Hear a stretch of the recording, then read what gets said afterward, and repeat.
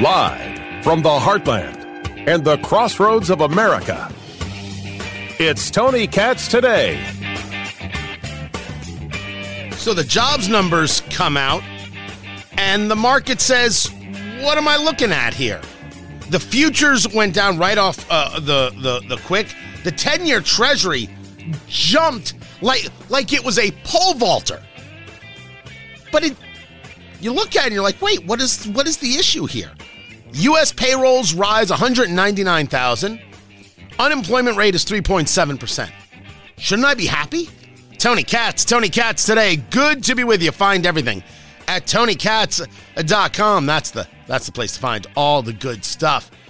I'm looking at the BLS report right here.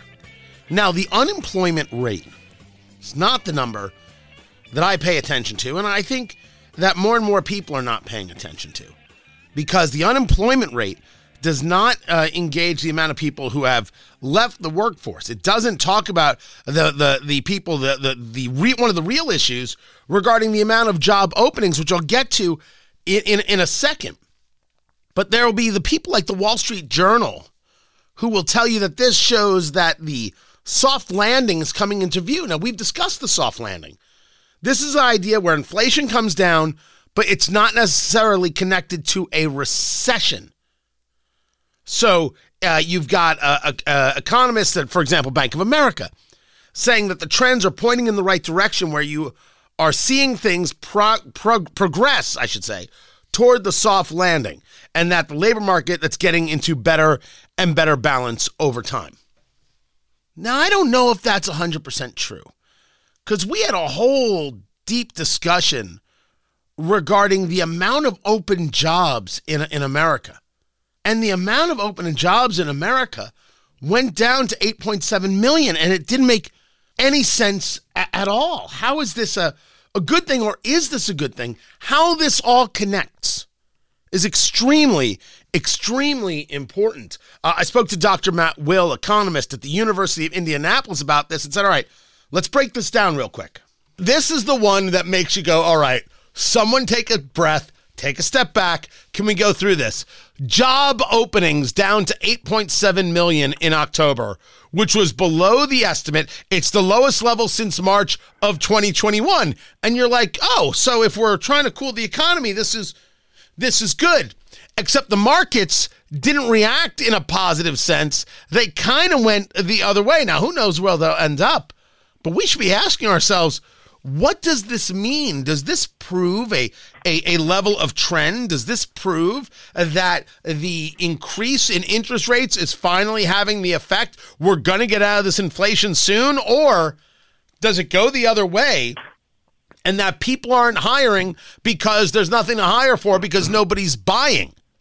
You see the problem there? Dr. Matt Will joins us, economist at the University of Indianapolis. And doctor, don't let my cold stop anything. My voice will crack. The whole thing is a mess. But I texted you, job openings at 8.7 million. Good ? And you wrote back, this is now a trend, to which I responded, in which direction? So talk to me. What does this number mean to you? Well, you and I have been talking about this for a number of months now, that the trend, we see data. It's good, it's bad. It's good, it's bad. It's very confusing. But what we see right now is we see a trend. This is a trend in the wrong direction.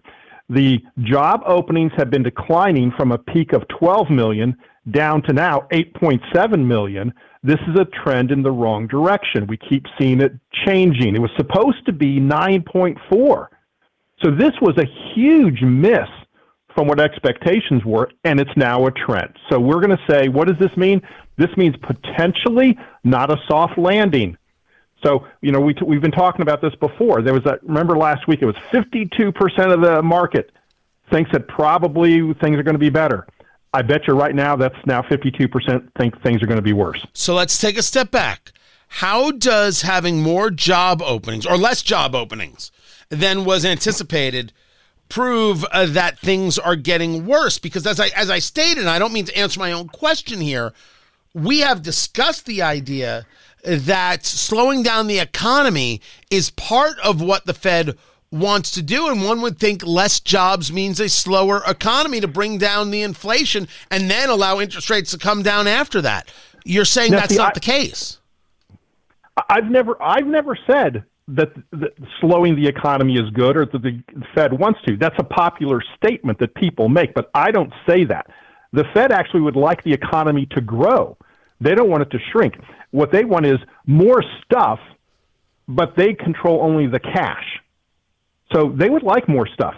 That's not what's happening here. What's happening is a potential recession direction. That's all I'm saying. In the direction of a potential recession, because companies are hiring, there's less openings, and the hirings are down. And the quits have been consistently down. We now have a trend. The quits have been consistently down now for the last few reports, which means fewer people are quitting their jobs, means there are fewer openings. And that's not a thing in the good direction, except remember that wild card. We keep talking about the labor shortage. We're still in that labor shortage post-pandemic. So it's this, again, kind of convoluted picture at the moment. So the job openings down refers to the fact that the Great Resignation is now over. People are sticking with the job that they have, even if they don't like the job. They can't hop to the next gig. There are employers who would still like to hire, but those potential employees aren't out there. And for other employers, they've decided not to hire at all because they don't have, as of yet, enough sales because of what inflation has done and where this economy is. That's what you're telling me? I think that's part of it. There's also the skills mismatch, because we still have a disconnect between what employers need and what employees are willing to offer, especially in technical fields like engineering and electricians and plumbers and so forth. Talking to Dr. Matt Will, economist at the University of Indianapolis, and we could talk for forever on the need for pushing trade schools and moving people in that direction. But let's make sure we understand what this means for the economy. This doesn't mean the job openings going down, that the economy is cooling.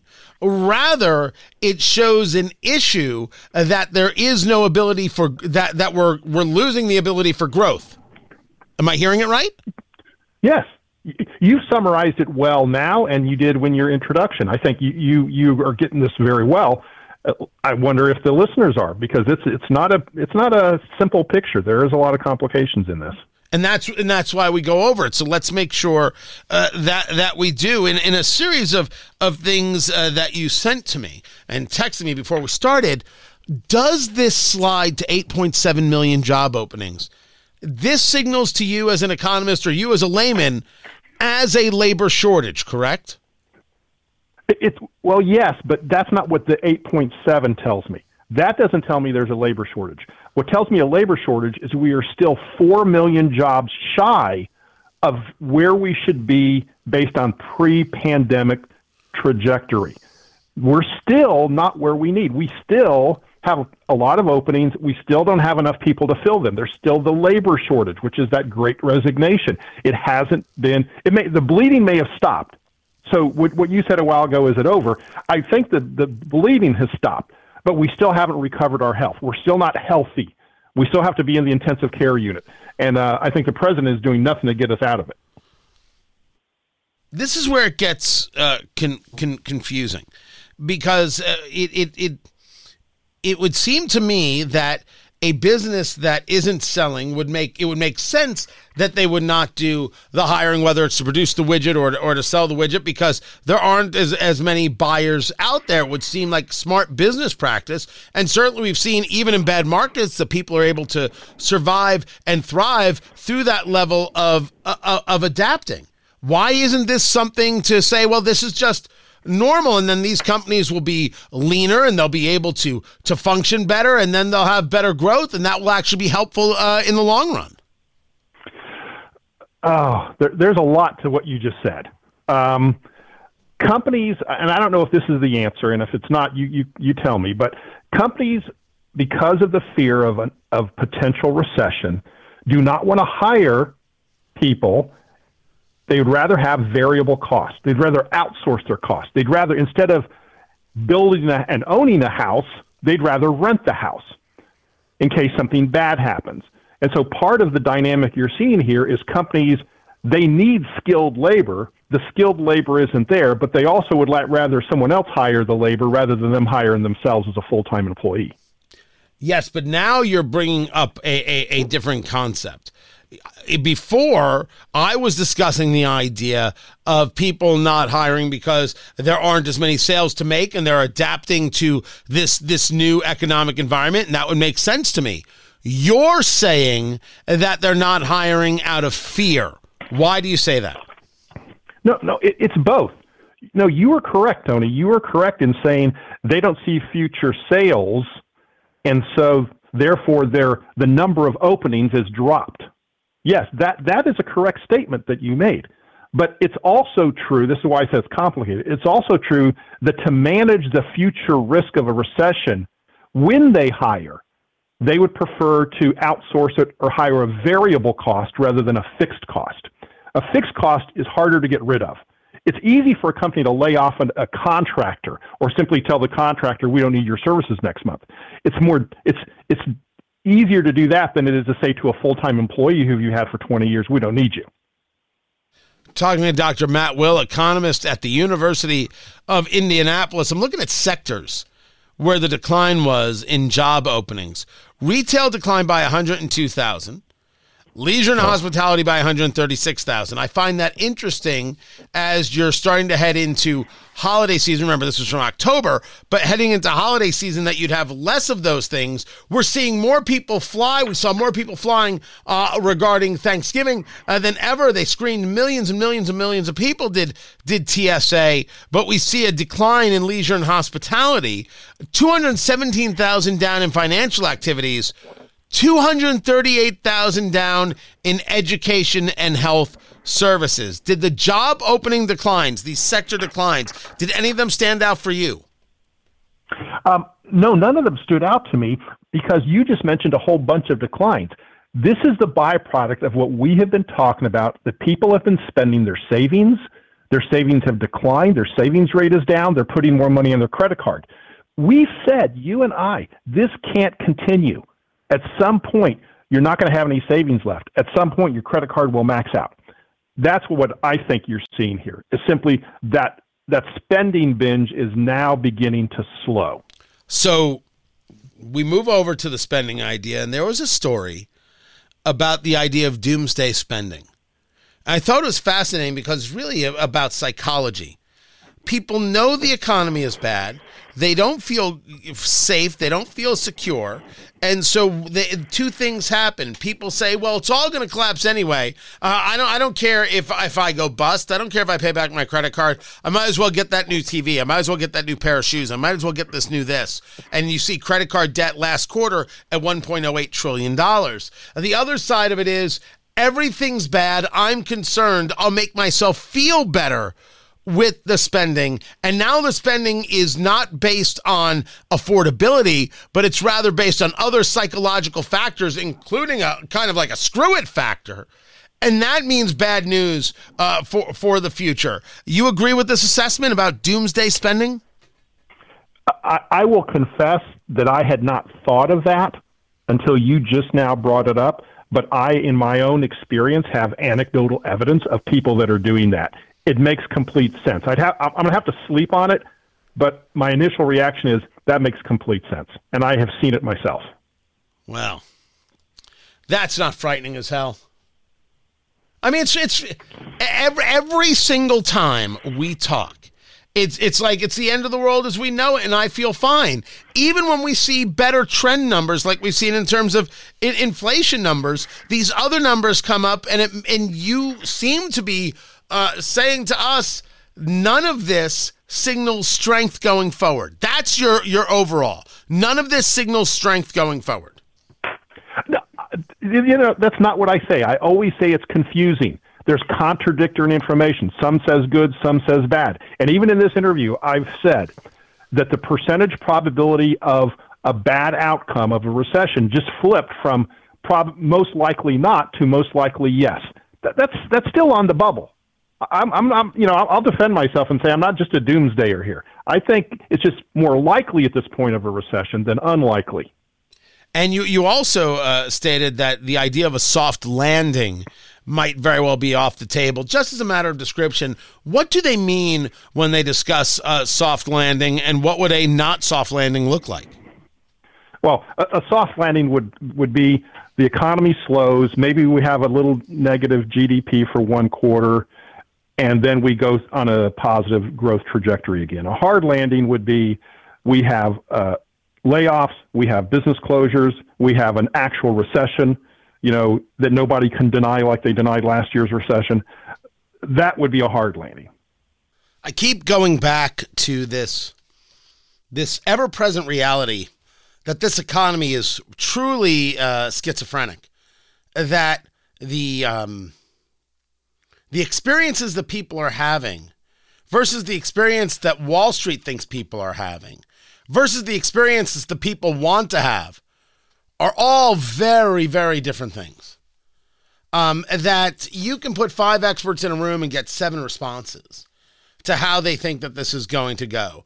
If you ask me, I have no reason to think that recession won't come if it's come to the rest of the globe. If you ask me, I don't know how anything is going to be soft in the landing. I think people are already hurt by these things. But I don't want it. I don't want any of it. I would like for things to be better and feel better for everyone. I just think I'm a long way away from what I want. Dr. Matt Will, economist, University of Indianapolis. I appreciate you taking the time. More is coming up. I'm Tony Katz. This is Tony Katz Today.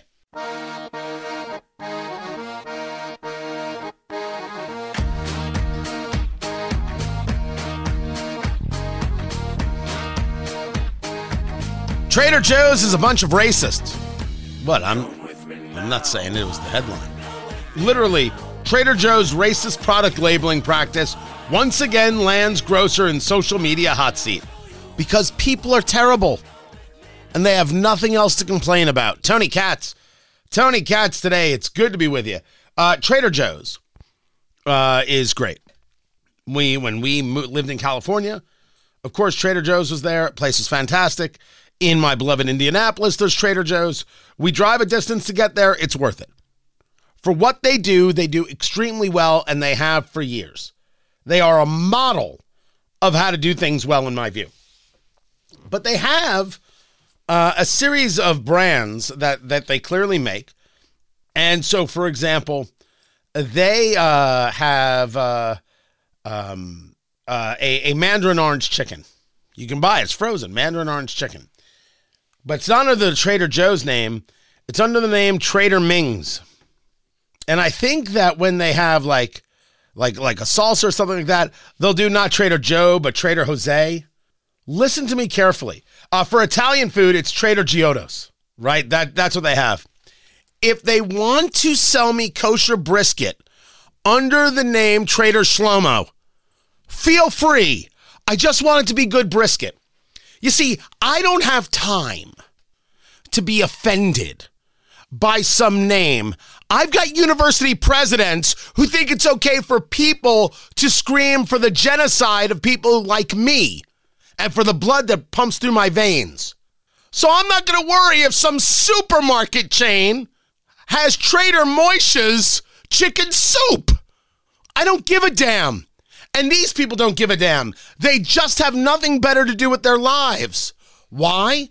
Because they have been taught that this is what they're supposed to do with their lives.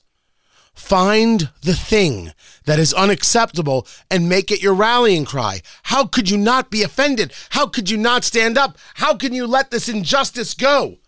It's not an injustice. Well, you have to find injustices, because if you don't find injustices, well, then how are you really a good and decent person? Can you imagine living your life this way? This is how the progressive lives their lives. And I would like the progressive to stop shopping at Trader Joe's so I can get my mandarin orange chicken because it's delicious. Now, full disclosure, I haven't had it yet, but I'm buying it this week because I'm sure it's delicious. These are hateful, vile people who hate everything and want to hate everything. And me, I would just like Trader Joe's to keep on selling. Good work, guys. I'm Tony Katz. This is Tony Katz Today.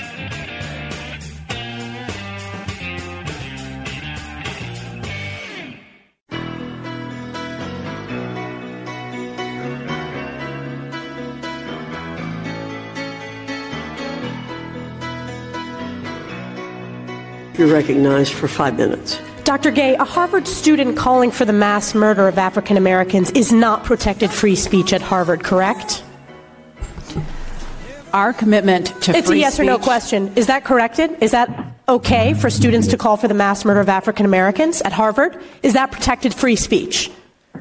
Our commitment to free speech... It's a yes or no question.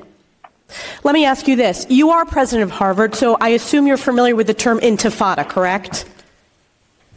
I've heard that term, yes.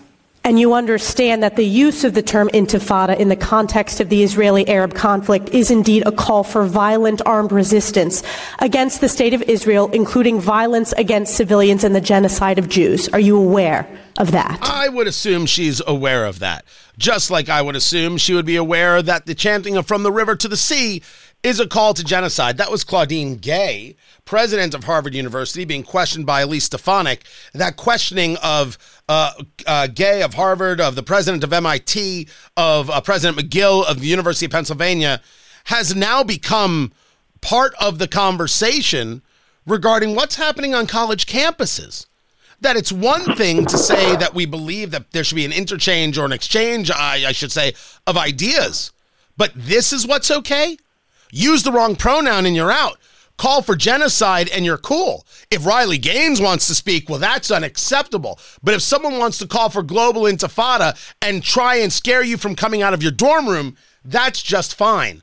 Well, it seems like these college presidents, these Ivy League, or as people like myself now call it, the ISIS League, they seem okay with this. So the question is, what is the proper response to this?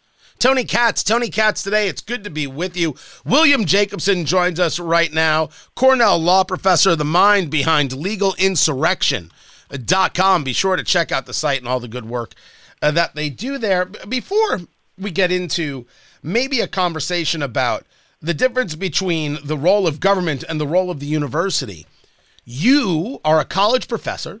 You have been a professor while being you, and taking all the heat in the world for the past maybe 10 years now. You watch this happen. You watch these university presidents from the Ivy Leagues give this answer. What was your take? Well, I think it shows really how pathetic the leadership of our most elite universities are. These were not impressive people. It's a wonder that really 3 top-ranked schools, 2 in the Ivy League and 1 not in the Ivy League, but the premier science and technology and math institution in the country, really were so unimpressive. They seemed unprepared. They seemed like they had been told what lines to say, and it seems like they were all prepared to say the same lines. And it really, I think that was my takeaway, is this is what's leading our most elite universities. That's really sad. So that was my initial reaction to it. I think it's Bill Ackman, who is a Harvard alumnus and a donor there.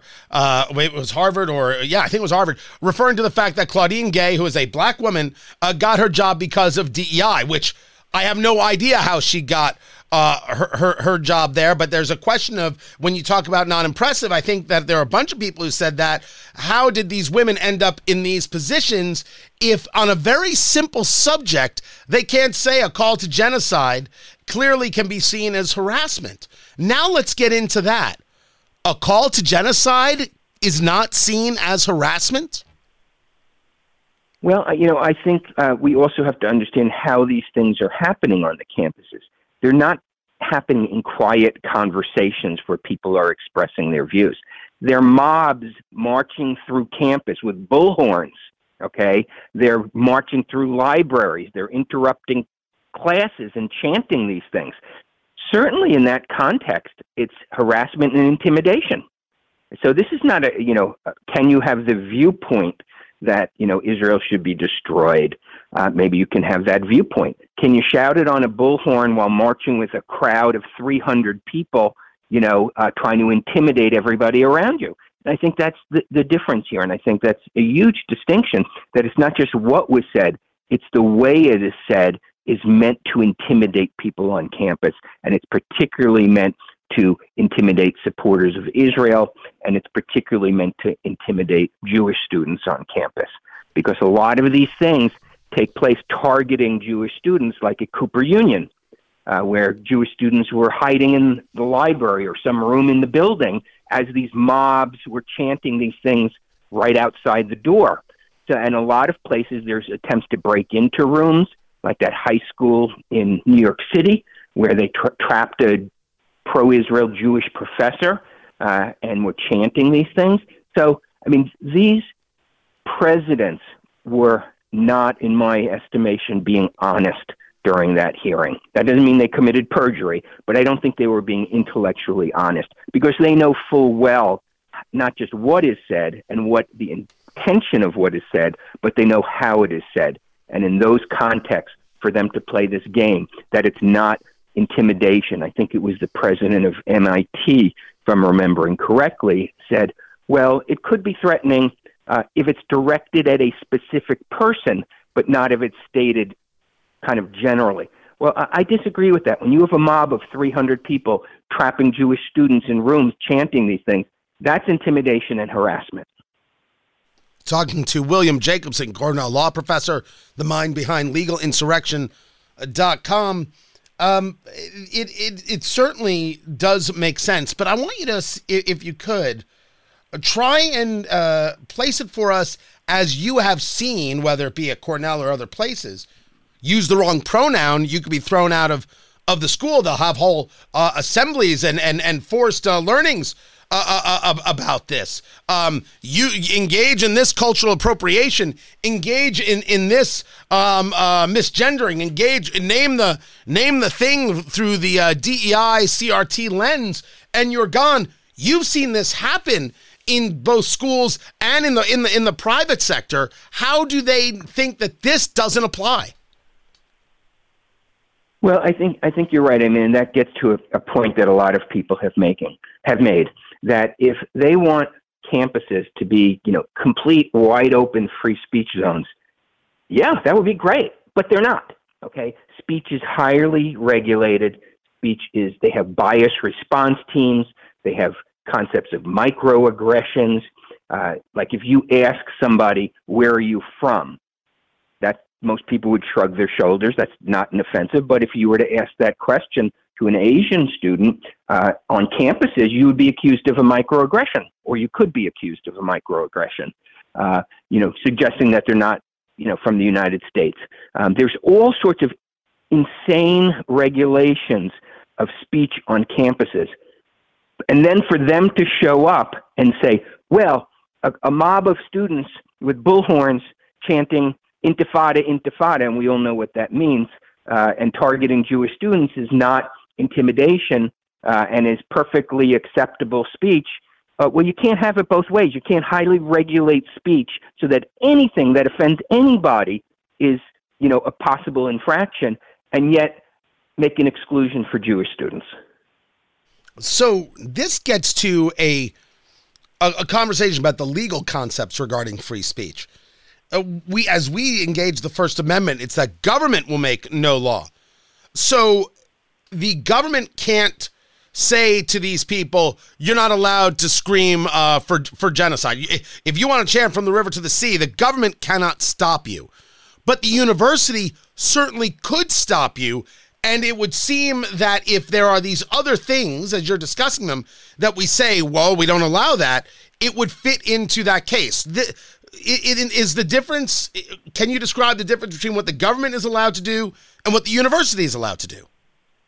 Sure. Well, if you're a private university, just like in your house, okay, people may have a right to shout certain things on the street, but they don't have the right to come into your living room and shout them. So private property obviously is not governed by, those restrictions on the prohibition of restrictions on free speech, but the government is. Now, I think it was the woman from MIT, again, I'm forgetting which one said what, but I think it was MIT, said, well, we construe our speech policies to be consistent with the First Amendment. So some schools, and apparently that school, says that, if it's allowed under the First Amendment, meaning if the government can't stop you from doing it, we don't stop you from doing it. But we know that's a lie. Okay, we know that's a lie on every campus.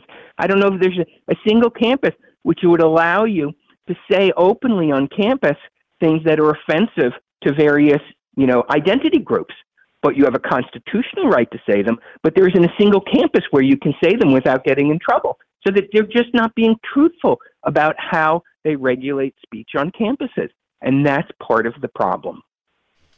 You are now seeing, and it's Sally Kornbluth, who's the president of MIT, you're now seeing the backlash. There has been a conversation that Liz McGill, president of University of Pennsylvania, might lose her gig. You saw her what looked like a hostage video apology. You've seen Claudine Gay, president of Harvard, with a really non-apology kind of statement regarding her remarks on campus anti-Semitism. In the college world, has there been, from the alumni and donors, I mean, we hear about them here and there, bits and pieces of things. Has there really been a, hey, we're not putting up with this crap anymore. You change or we're out. We're pulling our money right now. Have you seen that in a palpable way? I only know what's public information, and it seems like there have been a number of big donors who have done that. I think there will be a backlash against certain schools. I don't think you're seeing the backlash on campuses. You're seeing the backlash off campuses from alumni and donors who are usually the same thing. So, yeah, I think there will be, but I don't think these, top-tier elite universities like MIT, Penn, and Harvard really care, okay? Maybe they will when you get, 8-figure and 9-figure donations pulled, but I don't think they really care. They are so insulated from the world. They consider themselves above everybody else. They sneer at, most Americans. So I think there is a backlash building. I think it's a backlash at the top tier elite schools, but I don't know that it's going to make a difference. And that's the part that I think a lot of people are at. You see these presidents make this statement. Some of them were kind of smiling while they were answering the questions from Representative Stefanik. You certainly have heard of people remove large amounts of money, but I haven't seen proof that things will change. I mean, I talked about this earlier regarding the way Jews vote, for example. I'm Jewish. I know you are, of course. Are they really going to change the way they vote in light of what happened on October 7th and in light of the way that the Progressive Party has really acted in not condemning Hamas, but throwing support their way, and groups like the Council for American Islamic Relations and others? In your estimation, if you were a betting man, William Jacobson of LegalInsurrection.com, any of these college presidents going to lose their jobs or change their ways? Well, we know that MIT's president is not, because last night the board of trustees of MIT offered a full-blown support of her and backing of her. And so she's not going to lose her job. I don't think Harvard's president is going to lose her job. That would have huge implications because of her identity if they were to fire, a black woman president of Harvard. The one who I think is at risk is McGill for Penn. And I'm not sure why she's kind of being singled out by people. I don't know that her performance was that much worse than the others. I think maybe it was a little bit, but she's being singled out. And I think that's probably a reflection of pre-existing anger about what's happening at UPenn. It really, of the three who were there, it's the worst of the schools. And I know people who are, alums there, and they're disgusted at what's happened. Penn is the most active anti-Israel campus among the Ivy League campuses, with the possible exception of Columbia. I think Columbia might be worse, but the president of Columbia wasn't testifying to Congress. So I think that's why. So I think there is a significant possibility, I'm not saying it's going to happen, a significant possibility that this is the straw that breaks Liz McGill's back, so to speak, using that phrase, that because there was so much upset heading into this about what's happening at Penn, that this might just be too much. William Jacobson, Cornell Law Professor, the mind behind legalinsurrection.com. I appreciate it. More coming up. I'm Tony Katz.